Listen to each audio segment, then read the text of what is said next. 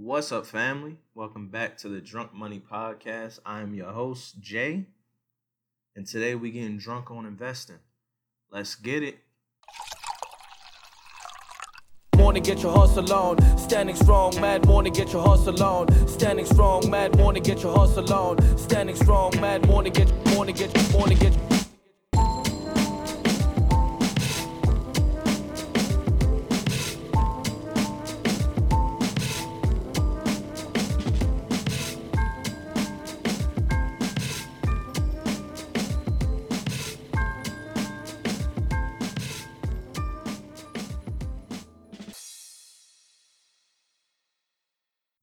And we're back. So I figured today, on this lovely Thursday, we'd get into my favorite part of growing wealth and financial independence and all of that, which would be investing. I truly feel like it's the most important part because it takes that savings portion and really make it work for you instead of interest just killing it. So while saving is very important and you need to have something to do with that money, you need to have money available. It's a lot more beneficial for you to take that money and do something that will also produce money. So that's the main purpose of it is to relieve yourself of the time that you spend at work. Most of us spend 8-9 hours a day at work, and we're restricted to those hours. It's basically impossible to work 24 hours a day. So I would say most of us are working that 8 to 10 hour range, right? So the idea of it is that we're always trading in our time for money when we need to be taking that time back. So the only way that we are able to do that is to generate assets that are able to produce money essentially while we're asleep. So this can be done in a multitude of ways. One main way that most people know is stocks.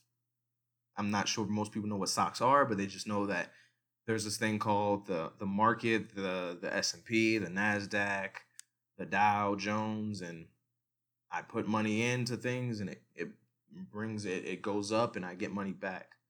The idea of stocks is that you basically are owning a portion of the company that you're buying. Now, obviously, this portion is minuscule, right? Like you're not buying 50% of Microsoft on the market. You will buy a portion of Microsoft. Since it's such a huge conglomerate, a huge company, it's very minuscule in their idea, right? In their aspect. But for us, it's able to produce large returns, depending on the valuation of the company, the assets, the liabilities, where they're going in the future. So that's mainly just stocks. So these are, when I say stocks, I'm saying single stocks as well. So there's a couple different things. So you have stocks and you have mutual funds. So mutual funds are a collection of stocks in a portfolio, and they're weighted at a certain percentage. Now, this percentage can be based off a couple different things, but just think of it as a pie, essentially. So with a pie, you have things that are broken up according to percentages. So if you have a mutual fund, you decrease the likelihood that you will essentially lose all of your money. Because what are the odds that all of those companies that are inside of that pie go bankrupt? Very low, essentially. So you decrease your risk, but then at the same time, you also decrease your opportunity for growth. Because what are the odds that all of those companies in that pie go crazy and have a 300% increase in their valuation? Very low. So it's a nice way to balance out the risk and reward. And it's the way that I personally would suggest. Now, I did go crazy and dump a large amount of my money in Royal Caribbean, and that was a personal bet. But from here on out, I'm only going to be investing in mutual funds. I haven't put any money in Royal Caribbean since, and I don't plan on. So I would definitely suggest mutual funds be most people's main source of investing. It's very rare that over the long term, like 10 to 15 to 20 years, people are able to beat the market. I think it's some number less than 10% of of hedge investors actually beat the market over a long-term period. So what I would suggest is to just find an S&P 500 index, a total market index, and invest in that. So that would be, if you're in Vanguard, you would find VTSAX or you would find VTI, and you can look at similarities between funds, between different brokerages. So there's one similar with Fidelity. There's one similar with all the other different brokerages. Charles Schwab, they all have their own little take on it, but it's basically the same index. I really prefer those as well because they come with a low expense fee. Expense fees will kill you, especially if you have an active management of your portfolio. Some investment firms or some single financial advisors will charge as much as 1% to 2%. And this percentage is based off of, usually it's based off of the assets that they're currently controlling. So if you have $100,000 in your account and they're trading in and out with that, you will be charged $2,000 a year. Now, that is a lot higher than what Vanguard will charge or Fidelity will charge for their mutual funds, which are rarely moved in and out of. They're rarely changed, which is why the expense ratio is so low. Not only that, but a lot of active investors are incentivized to do a ton of trades per year because they're not necessarily acting in the best sense of the person that they're advising. They're acting in the best sense of themselves or the company that they're directly associated with. So that's just something to watch out for. It's definitely not all financial advisors or all of those brokerages, but definitely something to watch out for because that will definitely kill your gains. I would definitely say the next most popular way of investing would be real estate. So you have a couple of different ways you can go with that. You can have buy and hold and fix and flip. So I would say those are the two main ways that people know how to invest in real estate. So one may buy a property and it might be for a lesser value than it's going for in the market, and they hold it for a long period of time, and it increases, I would say, 3% a year. And by the time you sell it, or by the time that you pass that on, it's worth double or triple than what you bought it for. Fixing and flip, obviously, is as it's titled. You buy a property that's in distress, it needs a ton of work. You've put enough work into it so that you're able to sell it for more than the cost of what you bought it and what you put into it. So those are the two main ways. I personally know one of my homeboys are currently doing a fix and flip with their father. The comps are immaculate, and they're looking to make a pretty decent profit on that within the next 6 to 8 months. So I currently know of someone that's doing that. So there's other particular ways that you can go in and out of that as well. Like, for example, for buy and hold, some people do something that's called house hacking, which is something that I definitely want to do with my next property or with my first property, which is basically you buy a property and either through roommates or through Airbnbs or some other means, you're able to live essentially mortgage free. This is definitely difficult. It's something you probably can't do if you're over 30 or 40. It's mostly for younger people who are still trying to live as though they're a college student or something a little bit higher than that, even though they might be making a very good salary. So that's something else that you can do as far as investing goes. You have bonds, which I wouldn't necessarily recommend if you're young. If you're young, you definitely want to take advantage of the fact that you have so much time in the market.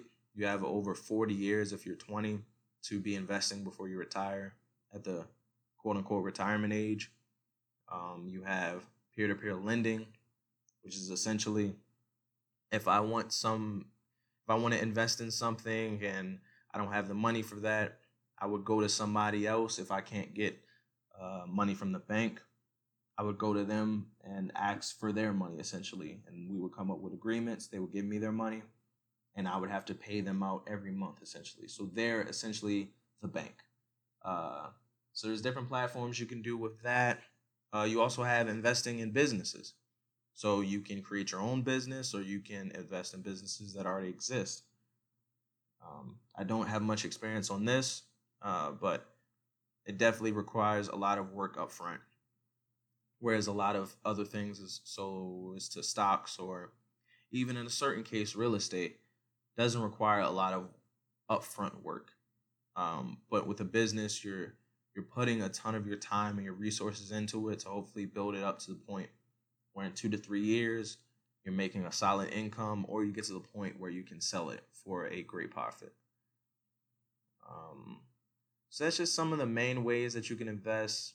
There are definitely other ways as well, but those I would say would be I would say in my eyes, the core of investing. You have stocks, you have real estate, you have lending, you have businesses.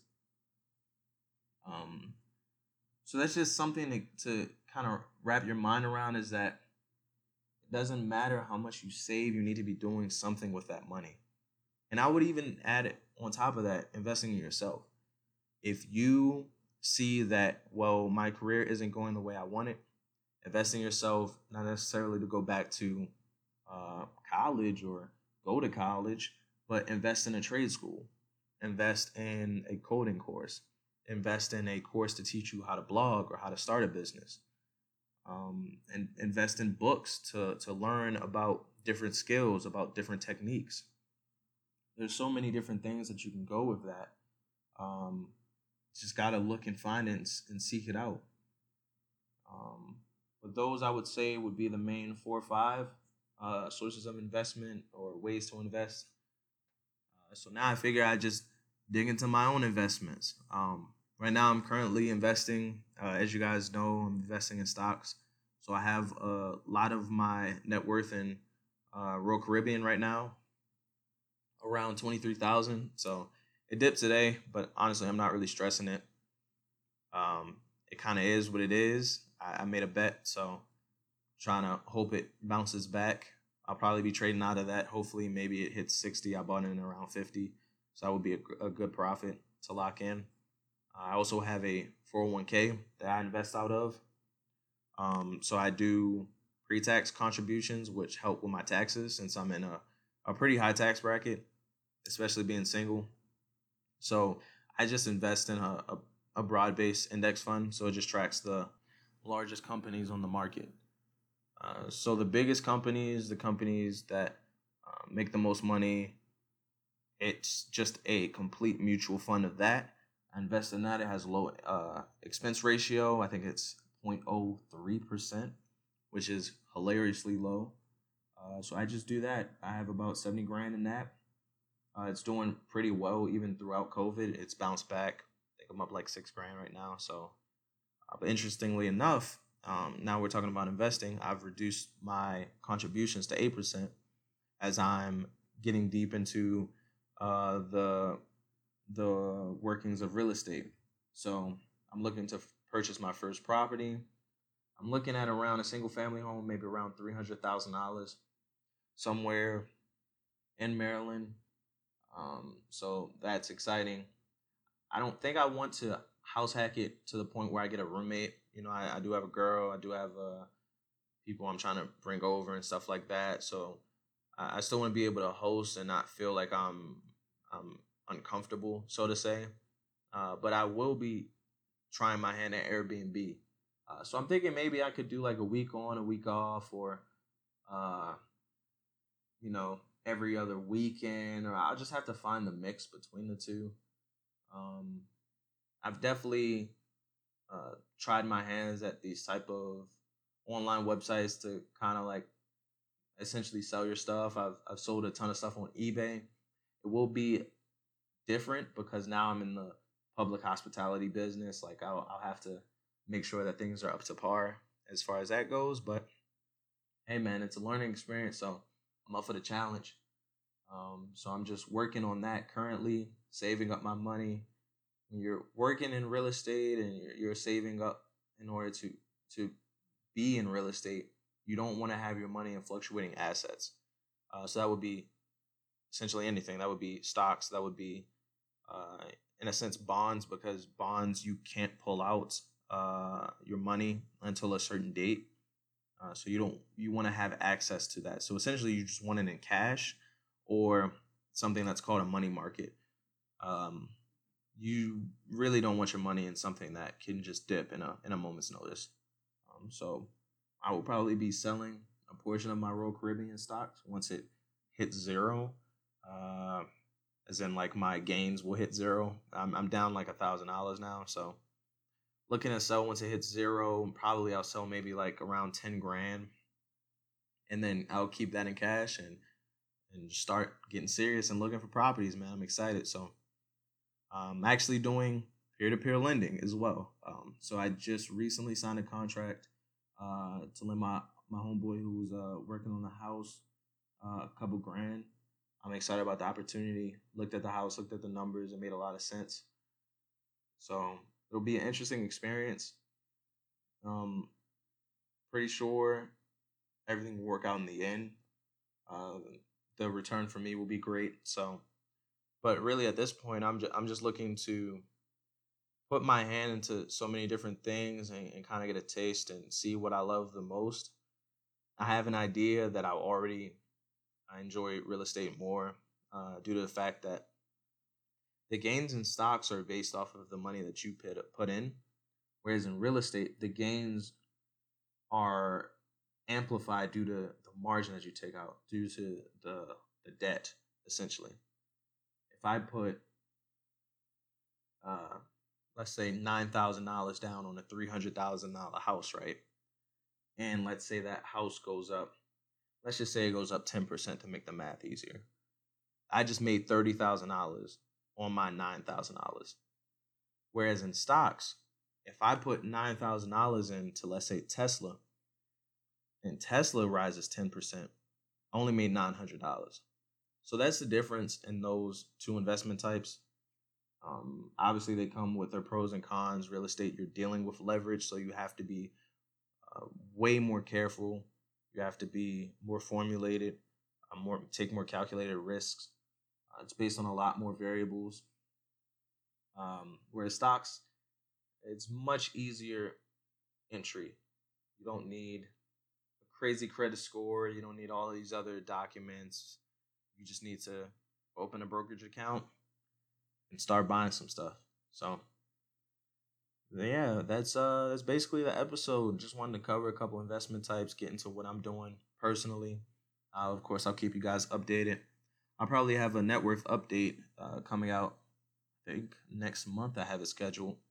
So that'll be interesting to see where I'm at as far as my savings goes for this house and everything else. So that's about it, man. Let's get into the chase of the day. Right now, man, I love Launchpad. It's this brewery that's in Aurora.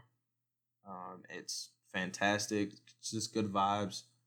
So right now I'm drinking this Piggyback, which is their, I would say, most famous beer. It's their IPA. It's definitely citrusy.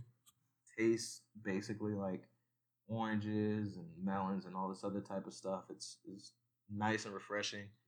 Makes it feel like I'm on a beach somewhere, vibing out, listen to some Lucky Day or some Bob Marley or something. So if you haven't heard them, check them out. Lucky Day is amazing.